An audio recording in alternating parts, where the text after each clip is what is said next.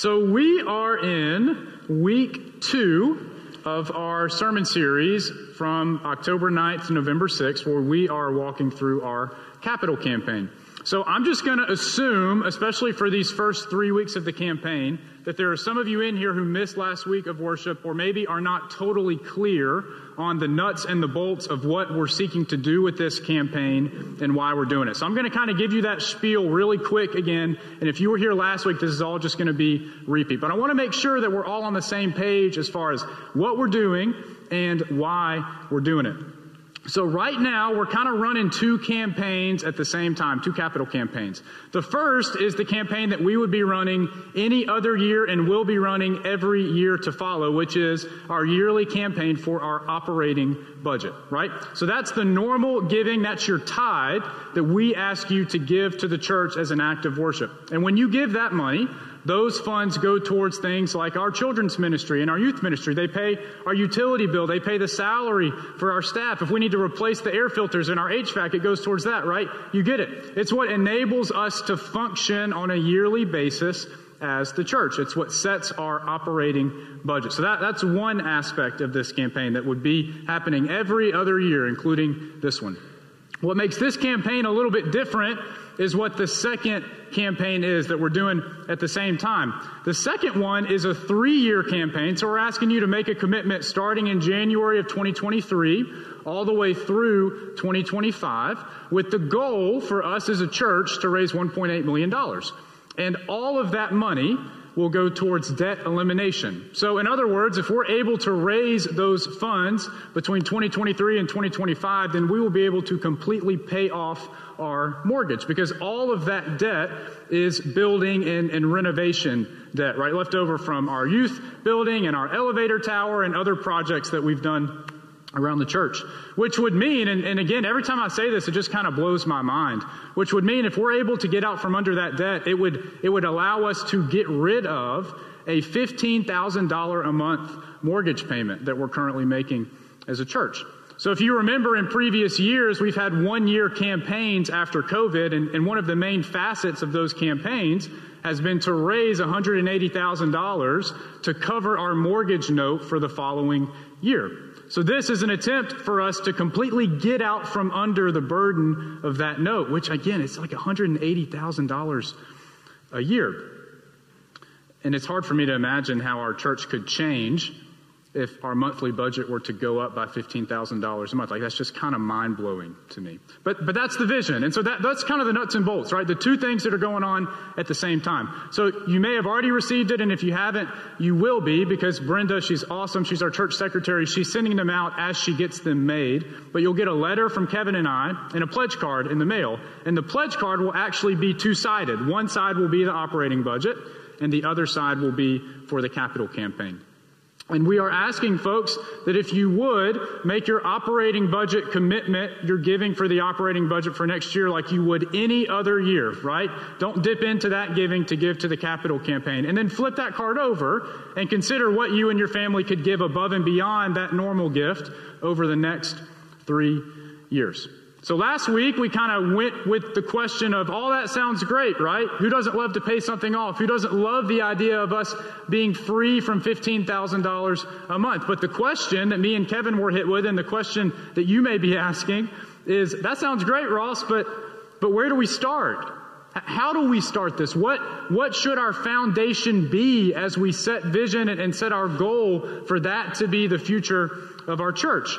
And last week, we talked about how the foundation of this journey, of this campaign, should be a reminder to us of what it means when we say that we are the body of Christ. It's language that we use all the time, but it's language that I feel like we rarely really wrestle with and discern what that is actually saying to us here and now as a church and as individuals. So we read a little bit from Paul's first letter to the Corinthians, where he really gets into the weeds of this language as he's trying to teach this church what it means that they are members of the body of Christ.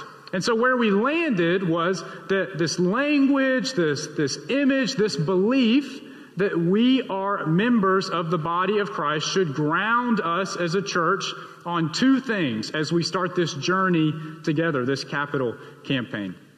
And they're this: you belong here and you have a job here. That's where we landed. That needs to be our foundation as we start this campaign together, right? The first is that you are a member of the body of Christ, and as a member of the body of Christ and as a member of this church, it means that you belong here. It means that no matter who you are, there is a place for you here. But you don't just belong here, we need you here, right? We need you to be who God has created you to be in this community, right? You have a job here, and your job is to be who God has created you to be willing to share your gifts and your passions and your resources, and to be an active member of this community of believers, this body of Christ, so that we as the church can be the fully functioning body of Christ. You belong here and you have a job here. That's where we left off last week. This week we're going to talk just a little bit more about what that job is that you have as a member of the body of Christ. Our scripture today is from Matthew chapter 28, and it's verses 16 through 20. And I'm betting it's going to sound very familiar to a lot of you. Let's read it together. Now the 11 disciples went to Galilee, to the mountain to which Jesus had directed them. When they saw him, they worshipped him, but they doubted. And Jesus came and said to them, "All authority in heaven and on earth has been given to me. Go, therefore, and make disciples of all nations, baptizing them in the name of the Father, and of the Son, and of the Holy Spirit, and teaching them to obey everything that I have commanded you. And remember, I am with you always to the end of the age." This is the word of God for you, the people of God. And we say together, thanks be to God. This encounter between Jesus and the disciples happens post-resurrection. So post-crucifixion, post 3 days in the tomb, and post-resurrection for Christ. And this passage that we just read is actually the last 5 verses of the Gospel of Matthew. Meaning the scripture that we just read is actually the very end, the book end of the Gospel of Matthew. So the last thing that we have in the Gospel of Matthew is what I think is Jesus' best attempt at answering the what now question for these disciples as explicitly and as directly as he can. And we know, right, that from the other Gospels that shortly after this encounter that Jesus has with his disciples, that Jesus ascends to heaven to be with the Father, and that the Spirit is left with those on earth to go and fulfill this charge, to work through them and with them so that they're able to do what Christ has called them to do. So what's their job, right? Well, it's something that we usually call the Great Commission. Yeah, we call this the Great Commission. We just read it. I want you to hear it again, right? Go therefore and make disciples of all nations, baptizing them in the name of the Father and of the Son and of the Holy Spirit, and teaching them to obey everything that I have commanded you.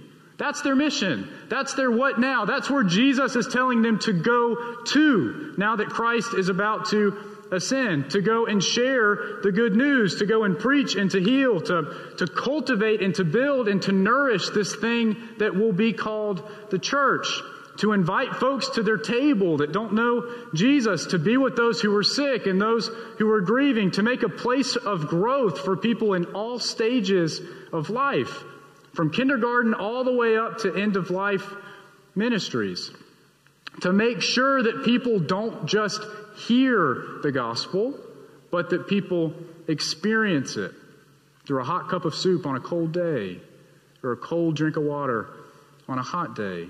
To make sure people know that they are seen, that they are known, and that they are loved. It's all of these things and so much more that get wrapped up into that charge that we see Jesus give to the disciples. That commission that the disciples receive directly from Christ. Go therefore and make disciples of all nations. And to be honest, friends, not much has changed. Not much has changed. That is still our job. That's still the commission. That's still the charge that we received from Christ as individuals, but also as the body of Christ, as the church.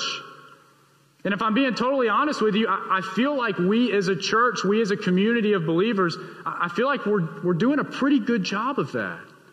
I feel like we're doing the best that we can to live out that commission in a lot of different ways.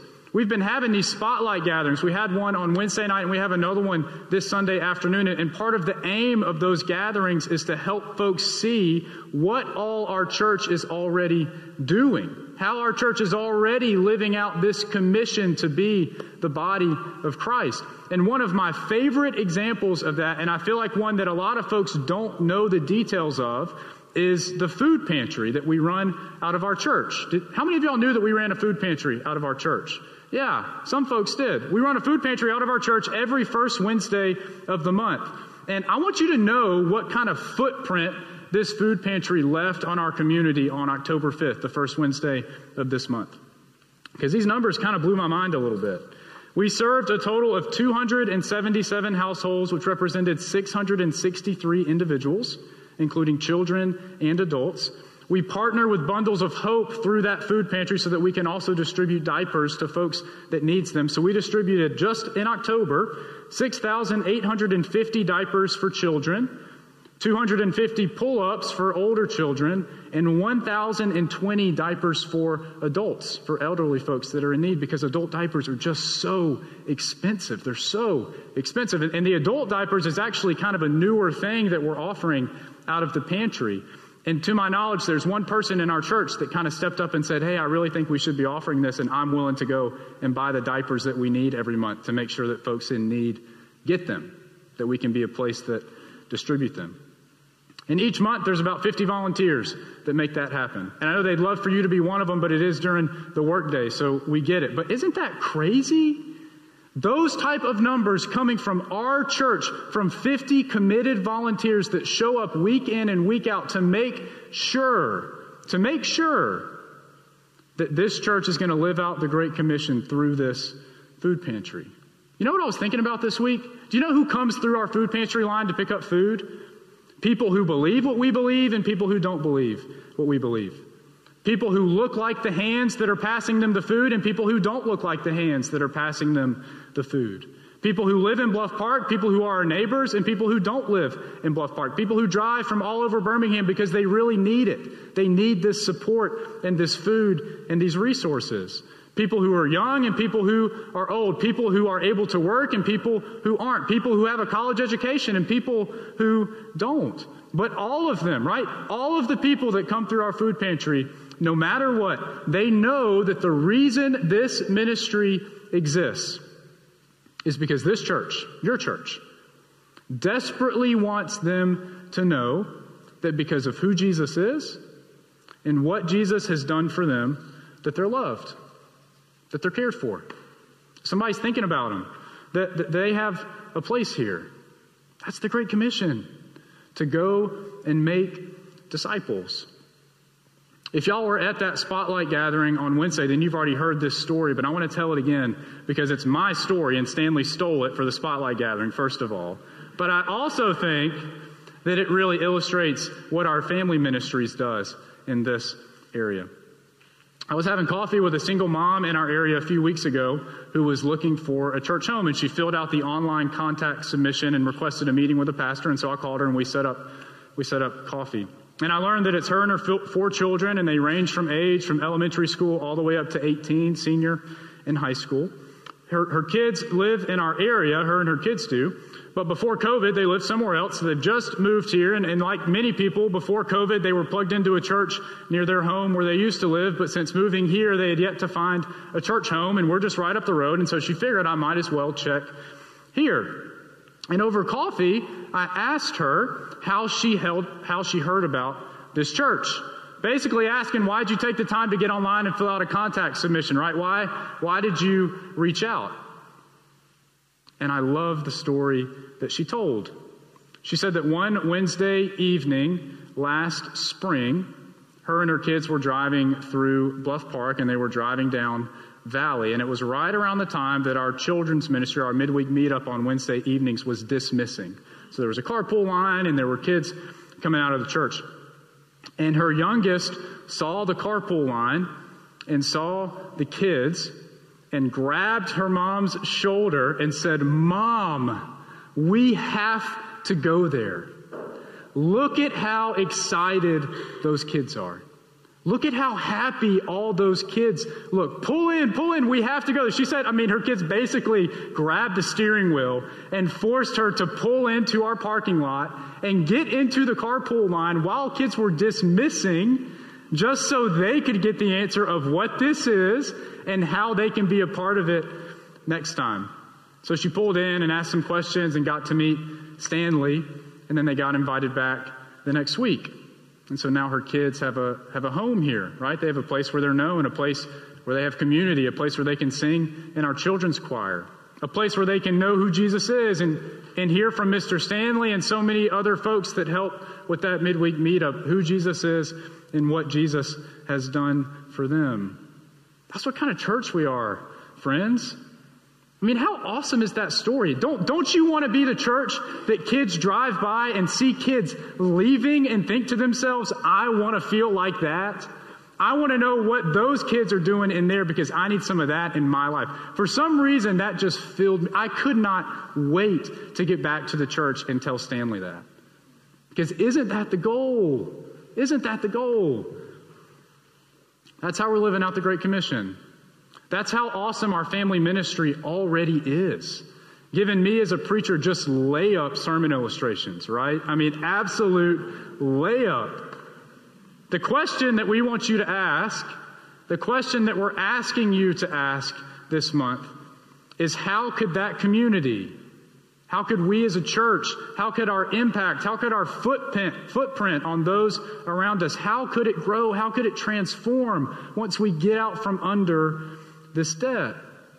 What kind of difference could we make? How could our food pantry expand? How could our family ministries grow? How could our care for those who were shut in and unable to make it up to the church but deeply crave community, how could our care for them change? How could it become more? I've really enjoyed reflecting on this capital campaign. I'll be honest with you, usually money is really not my favorite thing to preach on. It's usually a very uncomfortable thing for me to preach on. But man, I just really believe this, what I'm saying up here. That we at Bluff Park UMC, we are one body and we have one job. And we hear that job come directly from the mouth of Jesus. It's what he leaves us with. It's what he left the disciples with, and it's what he charges us with each and every day. Go therefore and make disciples. Share the good news. Tell others of my love. Feed folks. Clothe people. Love people. Give people a community who desperately need it. Just remind people that they aren't alone, that they have a place here, that someone is making room for them. It's a job that we're already doing because of the Holy Spirit at work in us and through us. But it's also a job that's never finished. And it's a job that we could always do better. Something we could always live out more. So my hope is that we would be a people that are willing to dream about the future of our church, so that we can be a people that are continuing each and every day to say yes to where God is calling us to go. In the name of the Father, and the Son, and the Holy Spirit. Amen. Hey friends, I just wanted to take a moment and say thank you for tuning into our message this week in the gathering. We hope you found it meaningful and life-giving. As always, you're invited to join us for worship on Sunday mornings at 10 a.m., either in person here in the chapel or online. If you want to know more about who we are at Bluff Park United Methodist Church, you're invited to check out our website. There you'll find out who we are, what we have going on, and how you can be a part of it. As always, friends, if there's anything that we can do for you, you're invited to reach out to us. We are here to help you and support you in any way that we can. We hope that you're having a great week, and we look forward to seeing you soon.